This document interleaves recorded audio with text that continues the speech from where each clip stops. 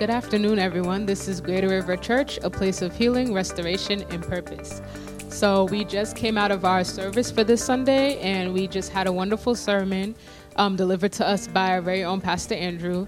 And the main theme and the topics that this sermon was circled around is making sure you're worshiping God over all other worldly things. So a lot of times we find that we might kind of instead of putting God first, we put our jobs first, we put money first, we're always chasing money, or we kind of put other people that might have like a high status or a lot of merit, we put them before God.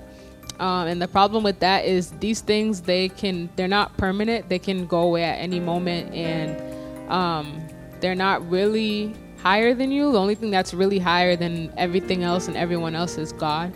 So it's very important for us to make sure that we're putting God at the top of our list instead of kind of before everything, after everything else in our lives, such as money, or maybe like, and a good example that Pastor Andrew had was about the Queen, how people like will wait hours in line just to pay their respect toward the Queen and kind of like honor her in that way. But at the end of the day, she's a human just like us, and it showed because they were at her funeral. So she's like, we're all mortal.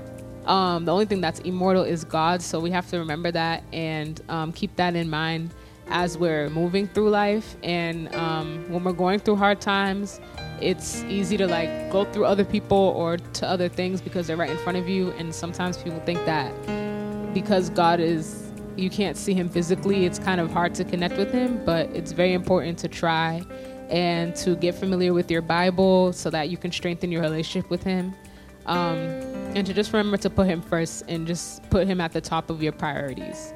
So I hope that you guys took something from that and can take some lessons from that. The moral of the story is just to make sure that you're putting God first for other things. I hope you guys have a great week, a good blessed Sunday, and stay blessed. Thank you.